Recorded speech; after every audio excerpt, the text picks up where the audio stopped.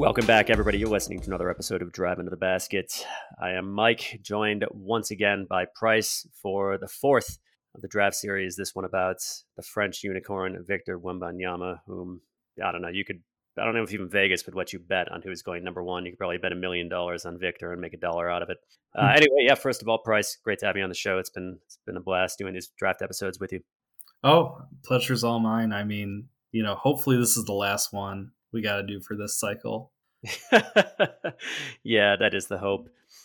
I mean, there's always, stuff to consider about, if the Pistons get themselves another first-round draft pick. I don't think it's particularly likely. They don't really necessarily have the means to acquire one, I think, this year. But that's a different story. Of course, if we're back here next week during more draft profiles, then something has gone tragically wrong. Yeah, because I feel like the only other player you can maybe make a case for going number three, the top three that we've done him too, would be Amen Thompson. Yeah, I mean, There's been a lot of Cam Whitmore buzz that's, crawling around on online, Reddit, Facebook, Discord, Yahoo, I don't even know. So other than him, I think that's pretty much the top 4 or 5. Yeah, no, I'd be shocked if Cam Whitmore went number three. And I'd be shocked if that happened. Somebody would have to be really, really high on him. Even then, I think a team would just trade down and say, here, you take Brandon Miller, and we'll get something out of the bargain and take Cam Whitmore at number 4. Yeah, maybe even us. I'd be surprised if the Pistons traded down from number 3, but who knows? Maybe if they find out that Brandon Miller was, in fact, culpable in somebody being murdered. Yeah, well, of course, then maybe you have a team like Charlotte who think, oh, yeah, we're totally fine with players of absolutely horribly questionable ethics and having them on our team because all we care about is winning, of course. Yeah, I guess the Miles Bridges thing is something maybe to talk about in the offseason. I think that was just an absolutely shameful decision by the NBA, but that's an entirely different story. We're talking about the draft today. All right, so let's get to it. 1 week till the lottery. It's Tuesday night, a week from when this episode was recorded. Will be, I believe, about 2 or 3 hours past knowing where the Pistons will pick. And I got to be honest, I'll be satisfied if the Pistons are picking 3 or higher. Yeah, I mean, I'm pumped at 1, 2, or 3, and then 4 or 5. I've rationalized myself into accepting what will be available, but I'll be a little less enthused for sure. Yeah, definitely. I'm almost kind of dreading it at the moment. Fair enough. In any case, let's get to the man, Victor Wembanyama, considered by many to be one of the best prospects to come into the NBA ever. So 7'3". It's hard to tell whether that's with or without shoes. He says it's without shoes. Of course, Cade Cunningham said he was 6'7" without shoes, and we know that's not true. 8-foot wingspan, be the longest in the NBA. Unless you're counting Taco Fall, who I don't think is on a on a 2-way contract anymore. I don't think he has any association with the league. You want to talk Mo Bamba from 2018? They talked about his game-changing length. Is 2 inches. Bamba's around 7'10", so Victor is longer than that. I didn't know this until today, actually, that Kevin McHale had an 8-foot wingspan at 6'10". Wow. Yeah, pretty impressive. And I'm just going to take a slight aside here because I love talking about this. Like, the bad boys get this particular sort of rap for playing kind of like a highly physical, sometimes actually blatantly dirty style. Nobody remembers, except for people around back then, the Celtics, with Larry Bird, Kevin McHale, and Robert Parrish, all of whom were goons, like super dirty players. And that they walked off the court and didn't shake the Pistons' hands when the Pistons, knocked them out the first time. And what would that have been, 1987, before they played against 88, before they played against the Lakers, whatever. And then Kevin McHale went on to be the coach for the Rockets, who just constantly hacked DeAndre Jordan in 2015. It was not fun to watch. Oh, he was the coach when Andre Drummond took the most free throws in the history of the NBA. The guy loved hacking people. Anyway, keep getting sidetracked here. Victor is 220 to 230. About 19.5 at the time of the draft. Comes out of LMB Pro A League, which is the top league in French men's basketball. This is his 3rd year in the league. He's played in the EuroLeague tournament once, didn't do well. But he started around 16.5. That's quite young. About a year before Sekou Doumbouya started, and then what I believe was the same league. So stats this year, 21.5 points, 10 rebounds, 2.5 assists, 1 steal, 3 blocks, 2.5 turnovers, about 2 fouls per game, 58% true shooting. So very, very, very, very, very heralded prospect, the likes of which I think you could argue has never come into the NBA. So let's kick it off with just the physical pros here. And, whatever. I can make another joke about not knowing what you're going to say, but I know what you're going to say. Oh, to the shock of all, or to the shock of some, Victor Wembanyama is an absolute freak in terms of his mobility at his size. It is completely without comparison to maybe like any player ever. Ever. Um, yeah, just all of the guys who are really tall and athletic are, at least 2 or 3 inches shorter than him. Yeah. Yeah. His size and his wingspan, coupled with very good mobility and agility. It's an incredible combination. I mean, the guy is very tall. He's extremely long. He's got crazy stride length. I mean, he's agile enough to do good things on the ball, to reposition in the interior. He uses it expertly too. Hmm. Yeah, I mean, that's defensively, his athleticism is so impressive. Like, we're going to come to the offense first, but just the ability to sort of adapt to his positioning on the floor and on a just a dime at his size, the length to recover, um, the shot blocking, it's all there. Yeah, and of course, being 7 foot 3 ish with an 8 foot wingspan makes you a pretty strong rebounder by default. I would say about his athleticism, he's definitely not an explosive athlete, but at his size, just being, good enough is more than enough. Again, his stride length, really will make up for the lack of an explosive first step. I mean, just his ability to get up to speed and to get to the basket fast and to reposition fast. His lateral movement is okay. I mean, if you get past him, he's just going to block you anyway. So, yeah, very, very, very impressive, especially in the context of what we are going to talk about very soon in terms of what he can do. The cons, I would say, let's talk about injuries later in the episode. That I think is the major concern for many. It would be the major concern for me. Another one is weight. So some players, Victor is again about 7 foot 3, between 220 and 230. He's still pretty slight, and not everybody can gain weight. It's a question of how much weight he'll be able to gain. Like Giannis was able to gain a ton; it was able to pack on just a ton of muscle.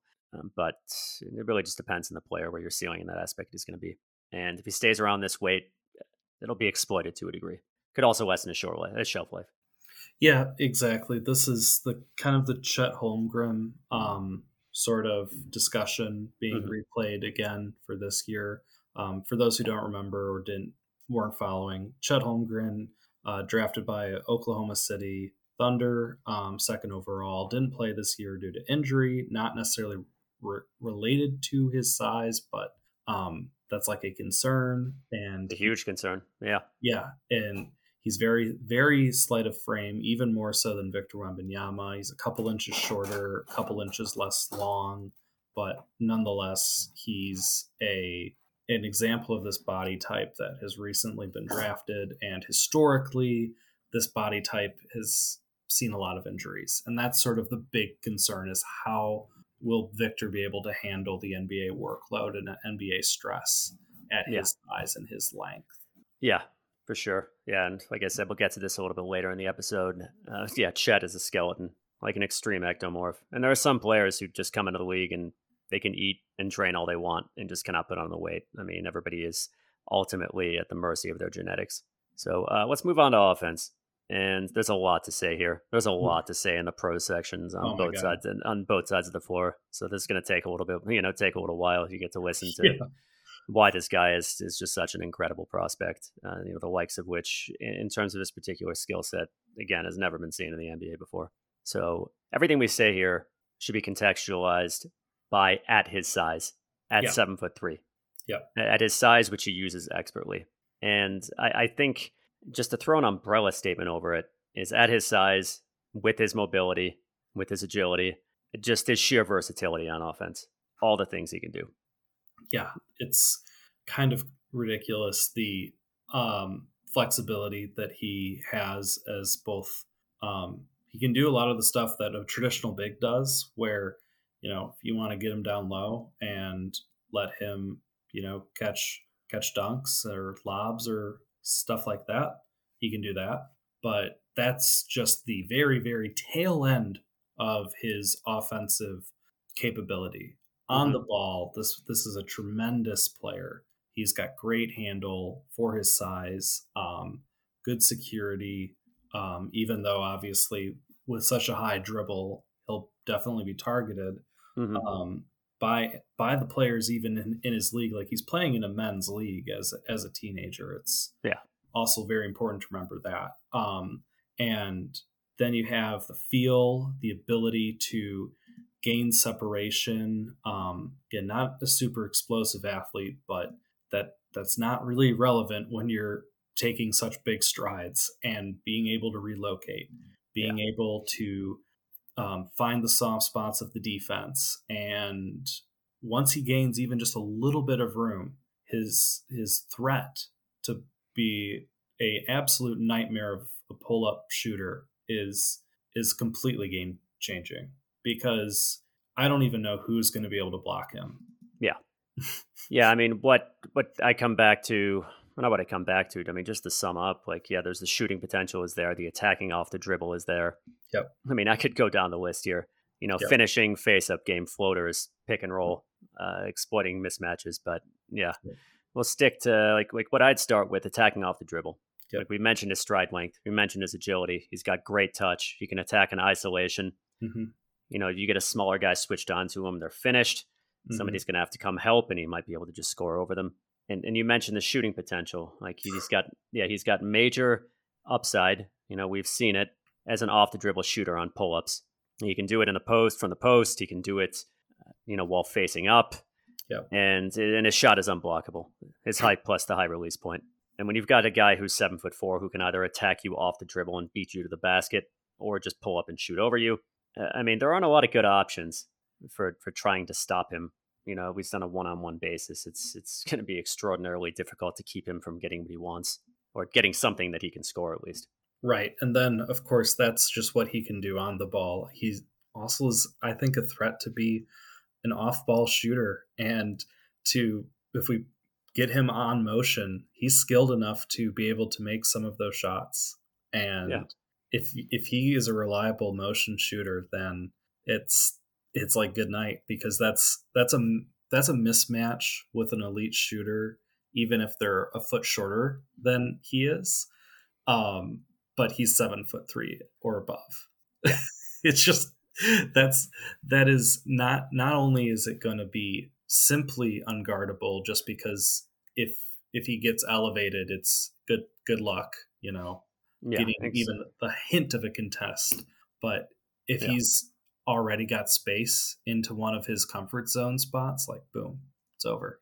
Yeah, if you guys Mm. haven't already, watch the highlights from the game that his team played against the G League Ignite. It was a G League preseason game, and I mean he shot extremely well from three in that game, and his percentage overall on the year wasn't quite as good, of course, to say the least. He was in the low 30s on a difficult shot diet, but you see his ability to relocate around the perimeter at his size, set his feet quickly, and then shoot. Saw some step back potential there. And I mean, you're barely going to be blocking a Victor three regardless. Yeah.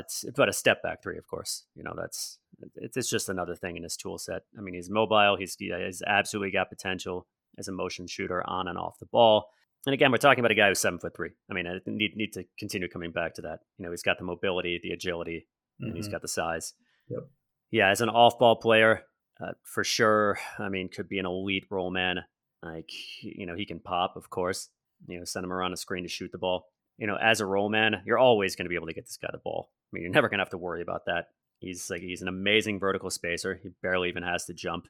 And again, he's just got great touch on the way to the rim. You get him the ball in an advantageous position. His touch is amazing. His size is great. He's going to score. And if you can just get him the ball near the rim, period, which you're going to have no trouble doing, he's going to score it.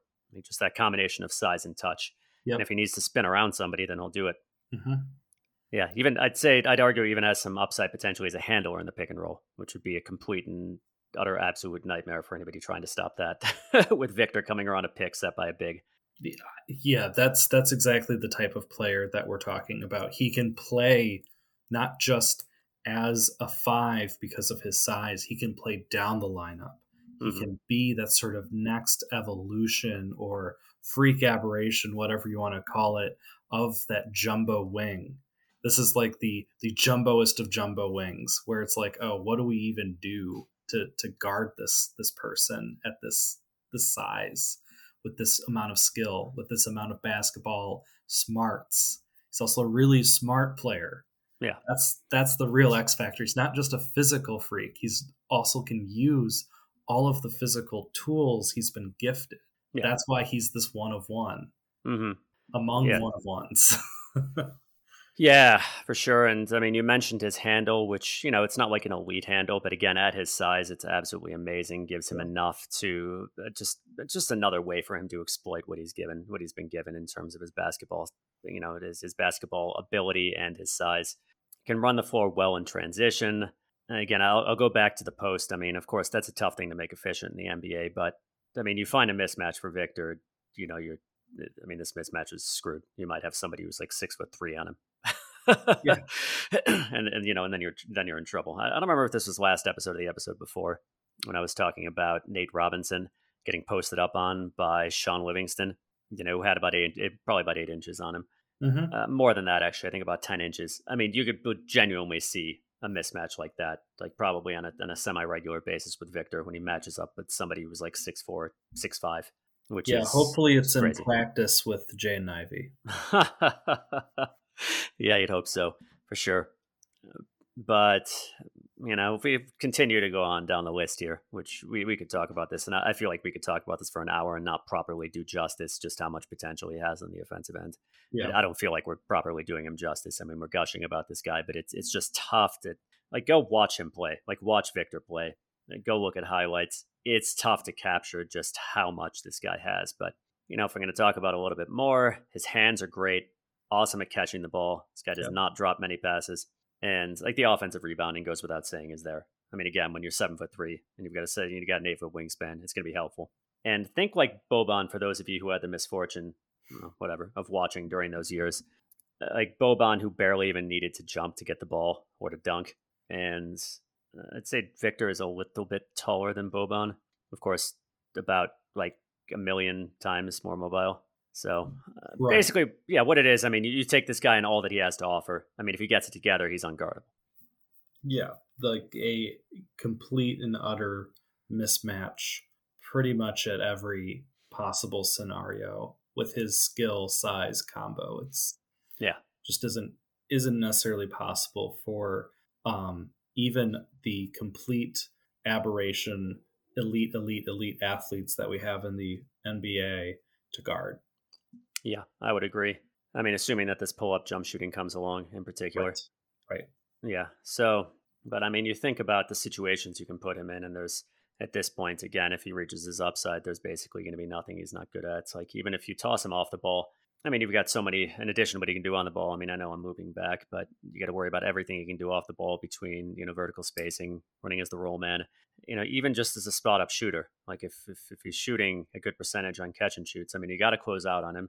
And if you close out on him, you're finished. I mean, he's kind of like Giannis in this respect. I mean, he can get to the basket real fast. And if he gets up ahead of steam, you're pretty much screwed. Maybe you try to take a charge. But there are going to be very, very few guys, very few even elite rim protectors in the NBA who can do much to stop him, especially given the touch he has. So, again, I know that we could talk about this for a long time. I'm basically to the end of my list of pros, very extensive list of pros. You got anything to add? Um, I mean, he can play above the rim and he can shoot the lights out from distance. And If he yeah, can it's not there yet. not there yet, but the shooting form, and we'll get to this, looks good enough that you feel confident in the shot. Yeah, yeah, I feel pretty confident in the shot as well. Yep, And oh yeah, this is what I was going to say when you were talking about him playing down the lineup. Did you know that Giannis, when he came into the league in his first year, played primarily at shooting guard? I did. Yeah, Yeah, pretty and then crazy. he played gradually up the line. He made his way up to small forward as he added weight, and then ultimately landed at power forward. Yep, But yeah, and Giannis when he came into the league was about 6'9". He's about 6'11" and a half or something like that. He gained 2.5 inches. That's rare, of course. yep, That's very, very rare. But just interesting to think back to. All right, so cons. I'll get us started here. We just mentioned it. The shot isn't there quite yet. correct. Yeah, he was in the low 30s in terms of overall 3-point percentage. And, of course, he'd still be a great player if he wasn't like a really good 3-point shooter. I think he'll get there.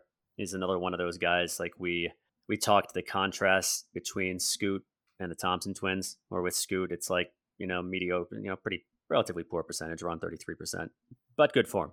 Whereas with Amen and Asar, it was bad percentage with hideous form. I feel like Victor's got good form. Yeah, and of course, his looks are just going to naturally be easier than anyone else's on the court. It will Just be easy. Yeah. yeah, he's kind of a cheat code, and that is definitely the biggest sort of con at the moment, which is that you don't see the consistent deep range shot, but the form looks good. He's like I think north of 85% as a free throw shooter this season. Not always direct 1-to-1 indicator, but um, with at least set shots in the NBA, they tend to function a lot like a free throw. So if he can do that well and the form looks good there, hopefully that can translate out to distance, at least to an extent, and he can get up to a respectable number on 3-point attempts, and then he can literally play anywhere you want on offense, inside out, outside in, just play and just watch the magic happen. Yeah. I know what I forgot at the end of the episode to share his shooting splits. Well, not share them. Anybody can go look them up, but to Yeah. state his shooting splits 47% from the field, but shot about about a little bit over 2/3 of his shots from 2-point range. Only 30% from three. Again, difficult shot diet. Yep. So, yeah, the shooting isn't quite there yet. I think it'll get there. Another con, so he loves these pull up jump shots, and the hope is that he'll be able to make those efficient in the NBA. There's no guarantee. I mean, you can really put all the time you want into those in these lower leagues. When you get to the NBA, I mean, the NBA is tremendously more efficiency obsessed than any other league in the world. I mean, the margins are very, very thin. Everybody's in on it, so you can't choose to not play that game in terms of efficiency. Stan Van Gundy decided he was going to try to not play that game. Of course, didn't work too well for him. He refused to coach shot selection, for example, which was an act of insanity in the efficiency of spacing era. So he can resort to these pull-up jumpers instead of driving into the interior and using that size of his at times. He can resort to those.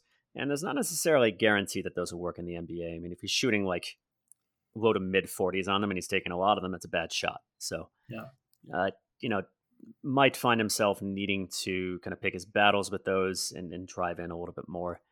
And he's going to need more bulk also in order to do that banging down low against NBA caliber opposition to take advantage of that crazy frame of his. Definitely. Yeah. And, finally, I'd say his handle might not translate quite so well to the NBA. It'll be good enough, but if he tries to get too cute, I mean, again, you mentioned he has a high dribble. The ball's going to get swiped a lot if he tries to get too cute. He's not going to be able to do some of the things he did in the French league. Just, right. Yeah, he'll be punished. Yeah, I mean, that's definitely part of it where it's like we can't necessarily anoint him in the way that we would maybe like to, given how bullishly we're speaking, because there's still some growth areas. He still has room to improve and rounding out his game, because again, not just almost every teenager on the planet has room to improve. It might be earth-shattering news, but shocking. And he has to do just the same with his basketball game and the conditioning. Can he be able to withstand the workload? Now, he did play 40 games without injury. Can he do the 82 or get to the 70s or something like that without taking serious injury concerns at his rather slight frame? Also, you wonder, how much is he really going to be able to draw a lot of that contact down low that's so crucial for free throw gathering if he's constantly being pushed off of point of attack given his relatively weak frame? Yeah. These are like nuances. That's what I want to say, is that they're very nuanced critiques, but when you have a guy who has this level of potential, you literally have to get down to this nitty gritty to find areas of improvement. Yeah. I mean, I could be clear, like, even if he never gets the shooting together at all, I mean, he could still be an elite player in the league. Yeah. Easy. Yeah. He just would not be quite as good as he could be otherwise, would not be quite as unstoppable. I'm not as concerned about him getting pushed off on the, as a point of attack guy, as long as he's built up a head of steam. But If he's in the post, yeah, I mean, he's not going to be able to bully guys like he did in the French league unless he puts on quite a bit of weight. Yep. So one last thing is the passing. Not the greatest passer. Does not have great awareness of when he needs to pass. If a double team gets thrown at him, he is not the quickest to identify what he should do.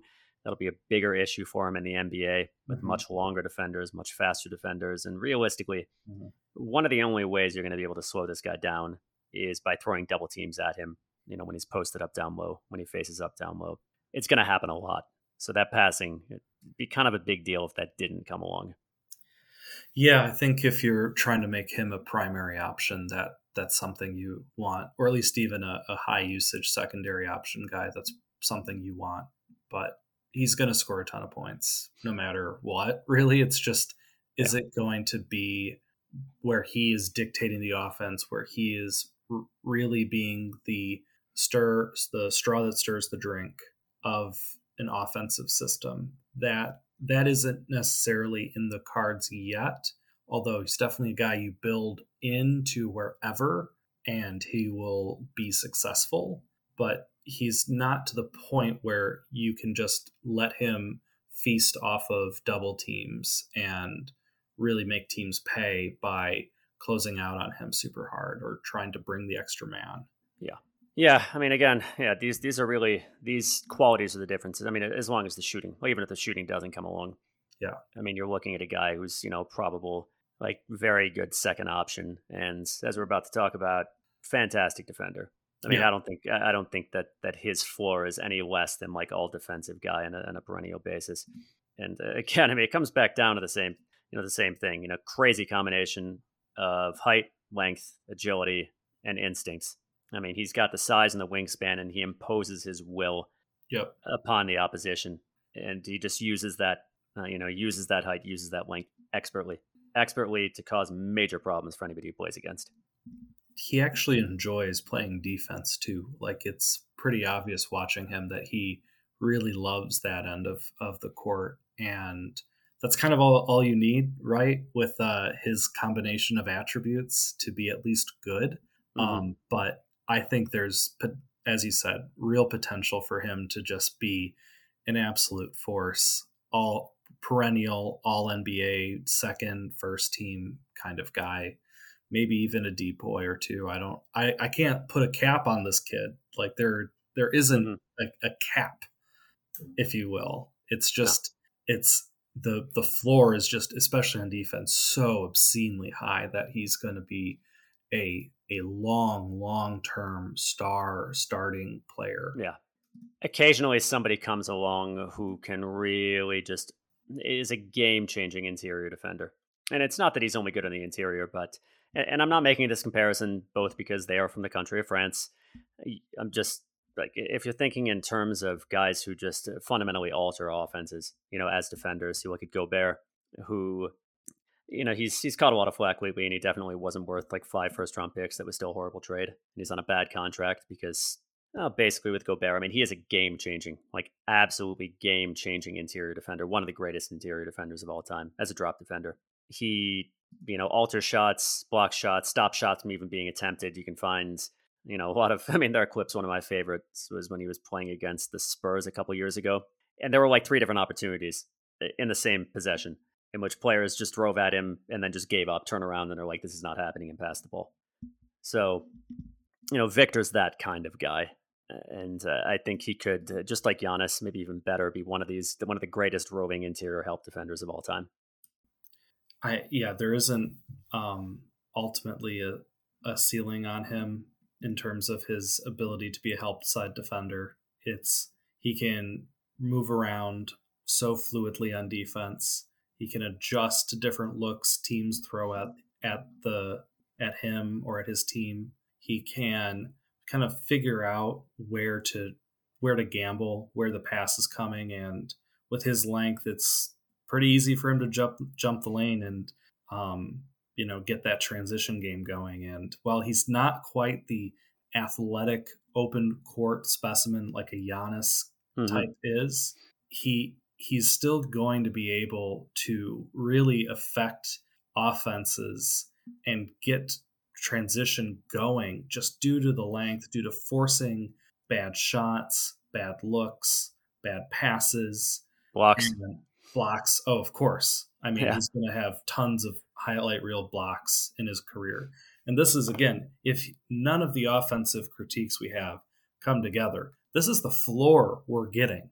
We're Hmm. getting a fantastic defensive prospect on top of the offensive uh, game that he already has. It's Hmm. just I don't really know. It's kind of wild to even be talking about a guy with this. I feel like I'm talking about like Rudy Gobert, but as like a 19-year-old. Yeah, and much more mobile. I mean, Yep. where Gobert goes bad in the playoffs is where teams will just deliberately exploit him by bringing him out to the perimeter, whether that's with a Yep. stretch center or by just playing a much smaller player against him. Yep. Like they played Batum at center, I believe that was back in 2021. And when you drag Rudy out to the perimeter, he loses a lot of his utility because he goes from being like an unbelievably good. And again, I think Gobert gets underappreciated in this respect. I mean, he is a brilliant interior defender, like one of the greatest ever. But when you bring him out to the perimeter, he's like an average switch defender. So he goes from absolutely game changing to just kind of pedestrian, and also he's not in the interior to affect shots. Now Hmm. Victor is less of like the drop defender that Rudy is. Yeah. He's more of kind of a roaming guy. Of Hmm. course, he's useful in all situations. He doesn't have that weakness that Rudy does of just losing a lot. Similar to Giannis. Giannis is just an interior guy, like an interior help defender who doesn't really, he doesn't lose anything at all if you force him to switch. Nobody even bothers to try. So I think he'll be more similar to Giannis in that respect, just in a roaming interior help defender who, again, yeah, his instincts are great. His ability to reposition is great. It's just that massive stride length and his lateral mobility. And his knowledge of where to be and how to use that length is Yep. going to make him like a nightmare for players are always going to have to be thinking about where he is. Yep. Kind of like that free safety Ed Reed type. If to use like an NFL comparison, where it's just he's always a threat, even when he's not near the actual play. And in fact, that's when he's most of the time going to be the biggest threat because he's going to come around and he's going to force the issue. Yeah. I mean, it just can't. Again, I feel like we're not properly doing him justice here. Yeah. And I mean, his ability to come out of nowhere and just to stop a player from even trying to attempt a shot or to alter a shot or to swat a shot Hmm. is really something else. I mean, just insane help side defense, defensive potential in general and at the rim. Yeah. And just crazy good shot blocker, head on and help side, even on jump shots. Like he's just great at parlaying that length into contesting shots. I mean, this guy's just going to block a lot of jumpers, including a lot of threes. Uh, Absolutely. He's going to send some threes into the crowd for sure. Yeah. And, in terms of overall rim protection, like even head on, just as a primary rim protector, I think he'll do well. I mean, it's a different story when he's going to be forced to bang down low if he doesn't put on some weight, but Yeah. no switchability concerns. Nope. Like, yeah, even if you get past him as a fast guard, he's going to recover. That stride length is going to take him close to the basket, and he's going to swat you from behind. Like again, go watch Scoot play against this guy in that G League, in that Ignite game, in that preseason game, and of course Scoot's going to improve, but you'll get Yeah. an idea of how well Victor can recover. Right, because Scoot himself, as we covered last week, also quite the athletic specimen. Um, Spectacular athlete. yeah, just with a very different body type, Oh yeah, and it's just kind of unfair to expect Scoot to have a ton of success going up a guy who has literally over a foot without shoes in height on him. yeah, It's just, I mean, you with that length and athleticism combo, I mean, he's going to be able to switch just fine. The lateral mobility is good to even great at his size, and just there isn't really a lot of holes. no, And that this is the area I feel the most confident on him as an elite defensive prospect. yeah. He's what I would call I mean, like whatever you can say. I coined this term. Whatever. I'm trying to make fun of myself here because I don't actually feel good about myself for coining this term. But really, a very, very, very low variance defender. Whereas, Mm, it doesn't matter the scheme or what the offense is doing. He's not like his value is going to fluctuate very little. He's going to be extremely valuable in all yeah, situations.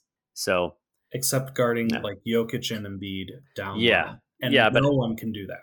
no one can do that. And I think we'll talk, when we talk about his fit, we'll talk about his ideal position. I'm not convinced at this point that he's going to necessarily be playing a ton of center.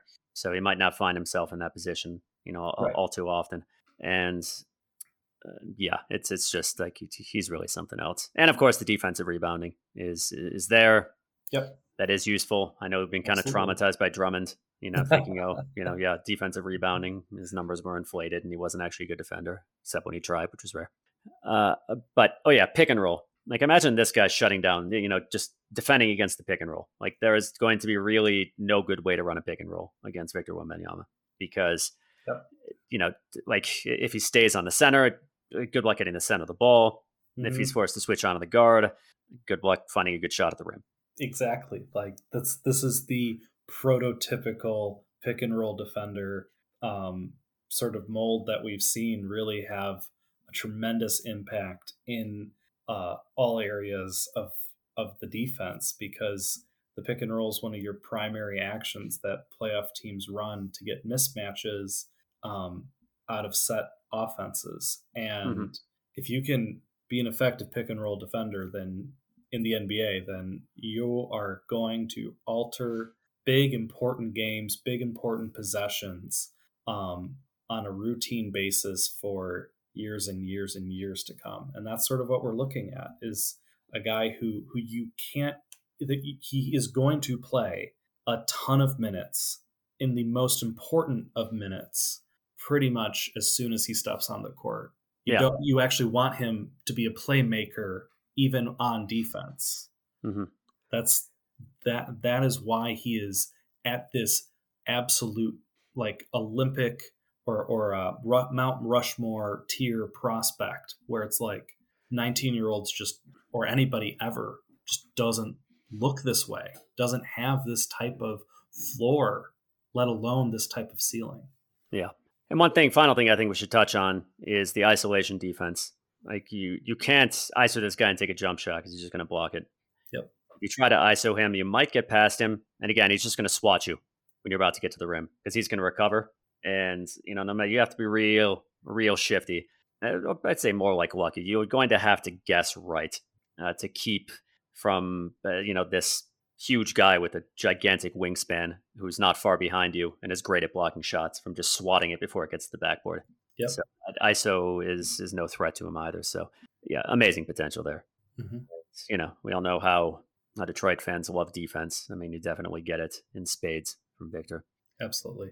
I think we've talked about his primary con on defense. Just he could get bullied on defense by some guys who are, you mentioned a couple of them, Jokic and Embiid, but there are others as well. I mean, there are some beefy dudes in the NBA. Of course, the era of the huge slow guy is long since over, but there are some strong dudes who who will go to work on him. Yep. Anthony Davis and others, and that's a weakness. I mean, he's gonna be great just by keeping his arm up. Yeah, again, just the ability, or sorry, the fact that he has the longest reach in the NBA is going to make it so that way he can recover against the bigger boys, but it is going to be, he's not going to excel quite so much if he's going to be a primary drop guy against centers. And to be honest, I don't think teams are really going to even scheme for him to be there. They're going to want him to be that roving help side guy who can occasionally switch out to the perimeter and occasionally switch down low and just be a problem all over the court. Yeah. I mean, this takes us to our next question. We'll move on to fit here. And Mm-hmm. I don't think either of us really have any concerns in even the slightest bit about his ability to slot in with the Pistons. I don't think any team has any concerns about their ability to slot in. Nope. So let's talk what would his ideal position with the Pistons be. And I think this is a guy, we basically just talked about it, who's going to be most ideal at power forward. I mean, you can still run him. You can still run him as a pick and roll guy on offense.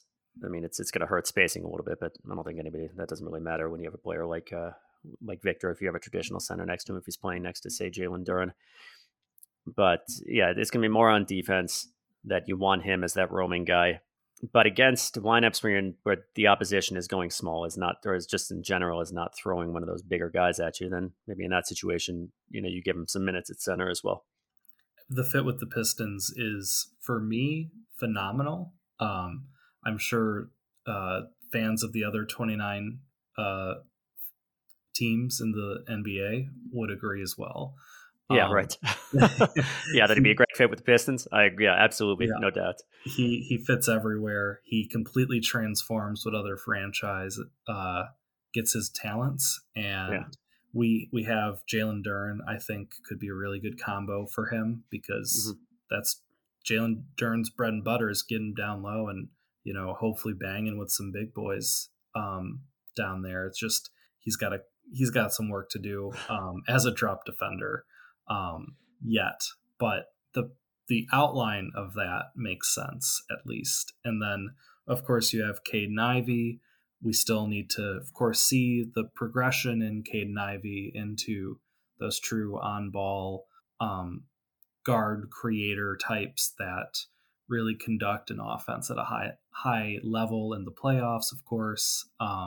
And but you think about that with Victor, oh boy, that could be really really fun in terms of the amount of mismatches that are able to be generated for the three of them kind of working in tandem off each other, especially if Cade and Ivy continue to improve as shooters. If Victor improves as a shooter, then you're looking at a well rounded offense that can pretty much do as it wills with whatever the defense throws at them. Yeah. I mean, it's part of me is like it's almost pointless talking about fit. I mean, number one, we know he fits. Number two, I mean, there's not a single team that's not going to pick him number one. Again, I wonder what odds Vegas is even throwing on this. I mean, we had this dude who this was back in I think the first season of the Durant era Warriors put up like $50,000 that the Warriors are going to make the playoffs and won like 500. It's like it's kind of why'd you even bother? Right. Of course, Vegas's odds on this are everybody gets injured. Which gives you like a 1 in 100 chance. So you win $500 off your 50K. Yeah, I wonder what kind of odds they would even put on this of him not getting drafted number one. I don't think that I'd be surprised if they're even taking bets, meaningful bets that don't have you put in a significantly larger amount of money than that and get less out of it. So Exactly. yeah, so Fit's going to be good no matter where he goes. If he goes to the Pistons, Fit's going to be good. Yeah. Yep. So let's talk comp. This one's hard. We just spent a while talking about how there's not been another player who's come into the league who can do this sort of thing. Like you think about like a combination of Porzingis and Gobert with better mobility, like Giannis who can shoot. And these aren't perfect comparisons. And Giannis has some strengths that Victor Wembanyama does not. The opposite is certainly true too. I don't know. I mean, it's really hard to make that comparison. I don't think it's Right. necessary either. I don't think it. Well, that's yeah, that's the idea. Is a unicorn. yeah. He's the unicorn.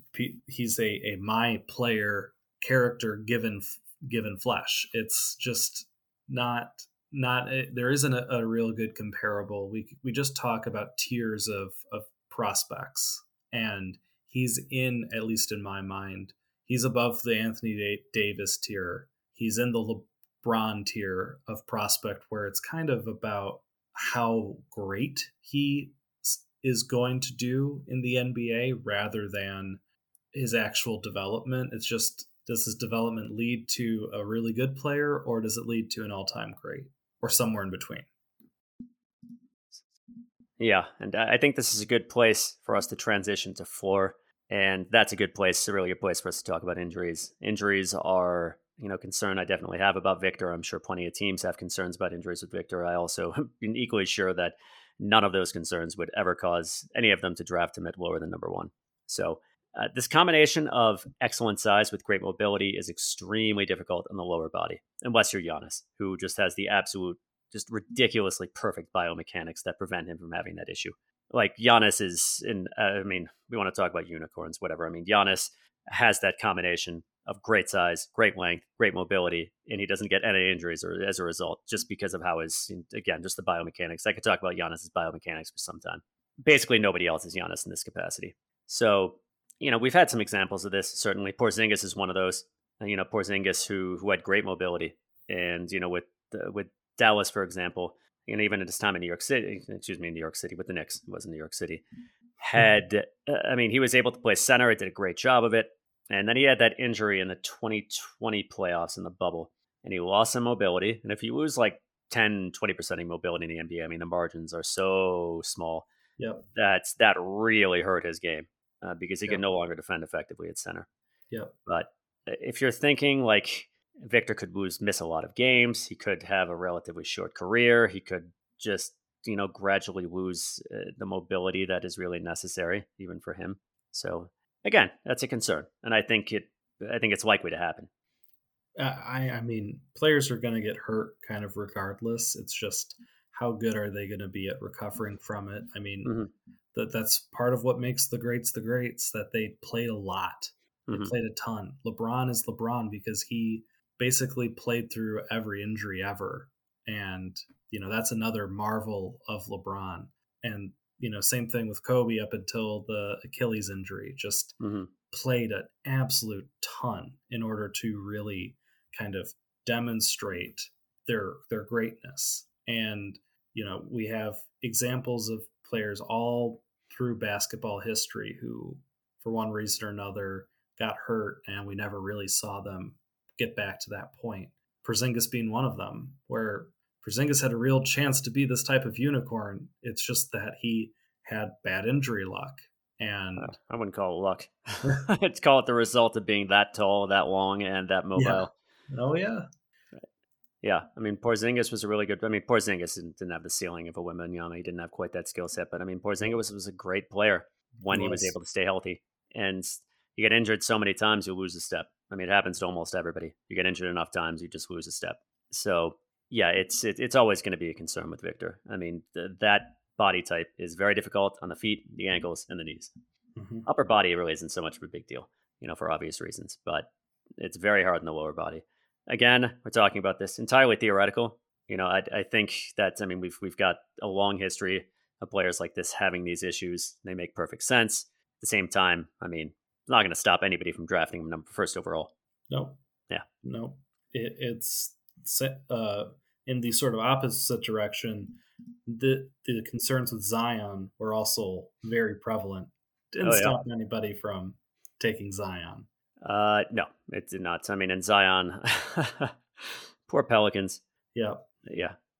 This is, I don't know if this is something I've talked about before on this podcast, but it's a sort of similar situation where it was just more. Zion's an extreme case because it's his combination of bulk, strength, explosiveness, and agility, plus his touch, of course, and just his skill. But that is the physical combination that makes him what he is. It's also the physical combination that is extremely difficult in his body. And I feel like even if Zion had done everything right in terms of staying in tippy top shape and at the lowest weight he could reasonably have been at, he would have really started to run out by age 30. And he has done far from the best job he could have. And who knows what's going to happen as a result. Correct. Yeah. That's. I mean, again, it's not an A to B 1-to-1 relationship, but the sort of similarities ring true here. Where how is he going to be able to cope with the stresses that are going to be placed upon him? Yeah, for sure. I mean, and it's an 82 game NBA season Yep. against a bet that, some of the best Yep. athletes on the planet. And if he can't put on that bulk also, that's going to lessen his durability also. I mean, Correct. just a greater shock to the body. I mean, that's a concern with Chet too. I mean, Chet's had major injury concerns about Chet, like significantly greater. I mean, well, it's already happened. Yeah. Significantly greater than I had with than I have with Victor, and my concerns with Victor are pretty significant. I'd place Victor lower on the injury risk scale than Chet and Porzingis, just because of how he moves, but still pretty high. So that's so. I mean, I would say with floor, I mean that's something that would affect his long term floor. Of course, I'd say his floor in general is fantastic. On the court floor is fantastic defender, Yep. and still like very high caliber scorer, even if he can't shoot. So like all star floor is how I would put it, unless he's like constantly unhealthy. Right. So, and ceiling, I'd say would be one of the greatest of all time. Yep. If he reaches that potential, he's going to be a largely unstoppable scorer and a fantastic defender. I mean, this is an entirely game changing player. Would he have the durability to like reach all time great status? I mean, that's a different story because longevity plays a big role in that as well. But yeah, the ceiling's there. The ceiling for him to become that sort of kind of franchise figurehead. This is who we write stories about years and decades later, getting the chance to, oh, I remember when I watched him play. That's sort of the type of talent that we have on our hands. And so it's going to be really special no matter where he ends up. I just hope it's with the Pistons. Yeah, it could be incredibly annoying if you're a fan of of the opposite team, because if he gets everything together, he's going to be almost entirely unstoppable. And players who are almost entirely unstoppable are really annoying to watch your team play against. Yep. Yeah. And on to draft board. I mean, goodness, this is a really great question that nobody knows the answer. That's not Oh like man. everybody who's listening to this knows the answer to it. So, number one, everybody be shocked if Victor doesn't go number one on draft night. I mean, it's just going to happen. It's the same thing as it was with Zion, same thing as it was with LeBron, same thing as it was with a lot of players. Anthony Davis. There's just some guys are going to go number one, and there's nothing that's going to change that. So. Now, does that mean Weaver is going to say any different and be like, "We're going to vet it out," and that type of thing he usually says? I fully expect that, but if we get number one, we being the Pistons, of course, he's going number one. Well, nobody's really even gonna take it seriously. It's like you're not No, trading this pick. Sorry, yeah, it's just not yeah, gonna no, happen. Yeah, no, a team that is like one piece away from the championship and happened to win the lottery would not no, trade this pick for anything. I would imagine. no. Yeah. All right. So I think we're reaching close to the end here. Any closing Mhm. thoughts? I am excited and terrified about what is going to happen in a week from now. Yeah, it'll be interesting. The 2021 lottery was the most nervous I have maybe ever felt in my adult life. Like, Yep. I deal with a lot of anxiety. I don't deal with like actual, like acute, distressing anxiety of that sort. Like, I was like, oh, man, like on adrenal overload, shaking when the Pistons got the number one overall pick. And Yep. it wasn't quite so bad last year. And I don't know how. It's probably somewhere in between this year. What Uh, are the vibes? Are the vibes? Do you feel the one again? Uh, I would like to say it because last time, yeah, of course, like, definitely me saying they were going to get number one, had everything to do with it. No, of course not. Yeah. And I thought the Pistons were going to get number two last year. Universe doesn't give a shit what I think. Mhm. So, uh, I'm thinking the Pistons will end up number two and number three. And it's kind of like one of those funny instances. Well, I would say, yeah, number three frees you of fear of missing out if you decide to pass on Scoot. But I'm thinking, I don't know if I had to, whatever. I'll just say that I think the Pistons are going to get number one, and then I can feel really good if they get it. And and I've contributed one iota, actually zero iotas, if we're being realistic, toward this being the actual outcome. I've contributed absolutely nothing toward it, but I'm going to say it anyway. Yeah, I'm right there with you. Last week, a couple weeks ago, I felt okay. It's going to be number two, and we're going to have this annoying conversation about Scoot. Will they or won't they for another month? Today, I'm feeling good. I'm feeling cocky and confident about Wemby, so I'm Nice, calling it, punching it in. Victor Wembanyama, Detroit Piston. Uh, sweet. All right, so that'll be it for this episode. Thank you again, Price, for nope, guesting. nope, no problem. Yeah, always a pleasure to have you on here. So, 1 week to the lottery, folks. Next episode will be on lottery night. Catch you then.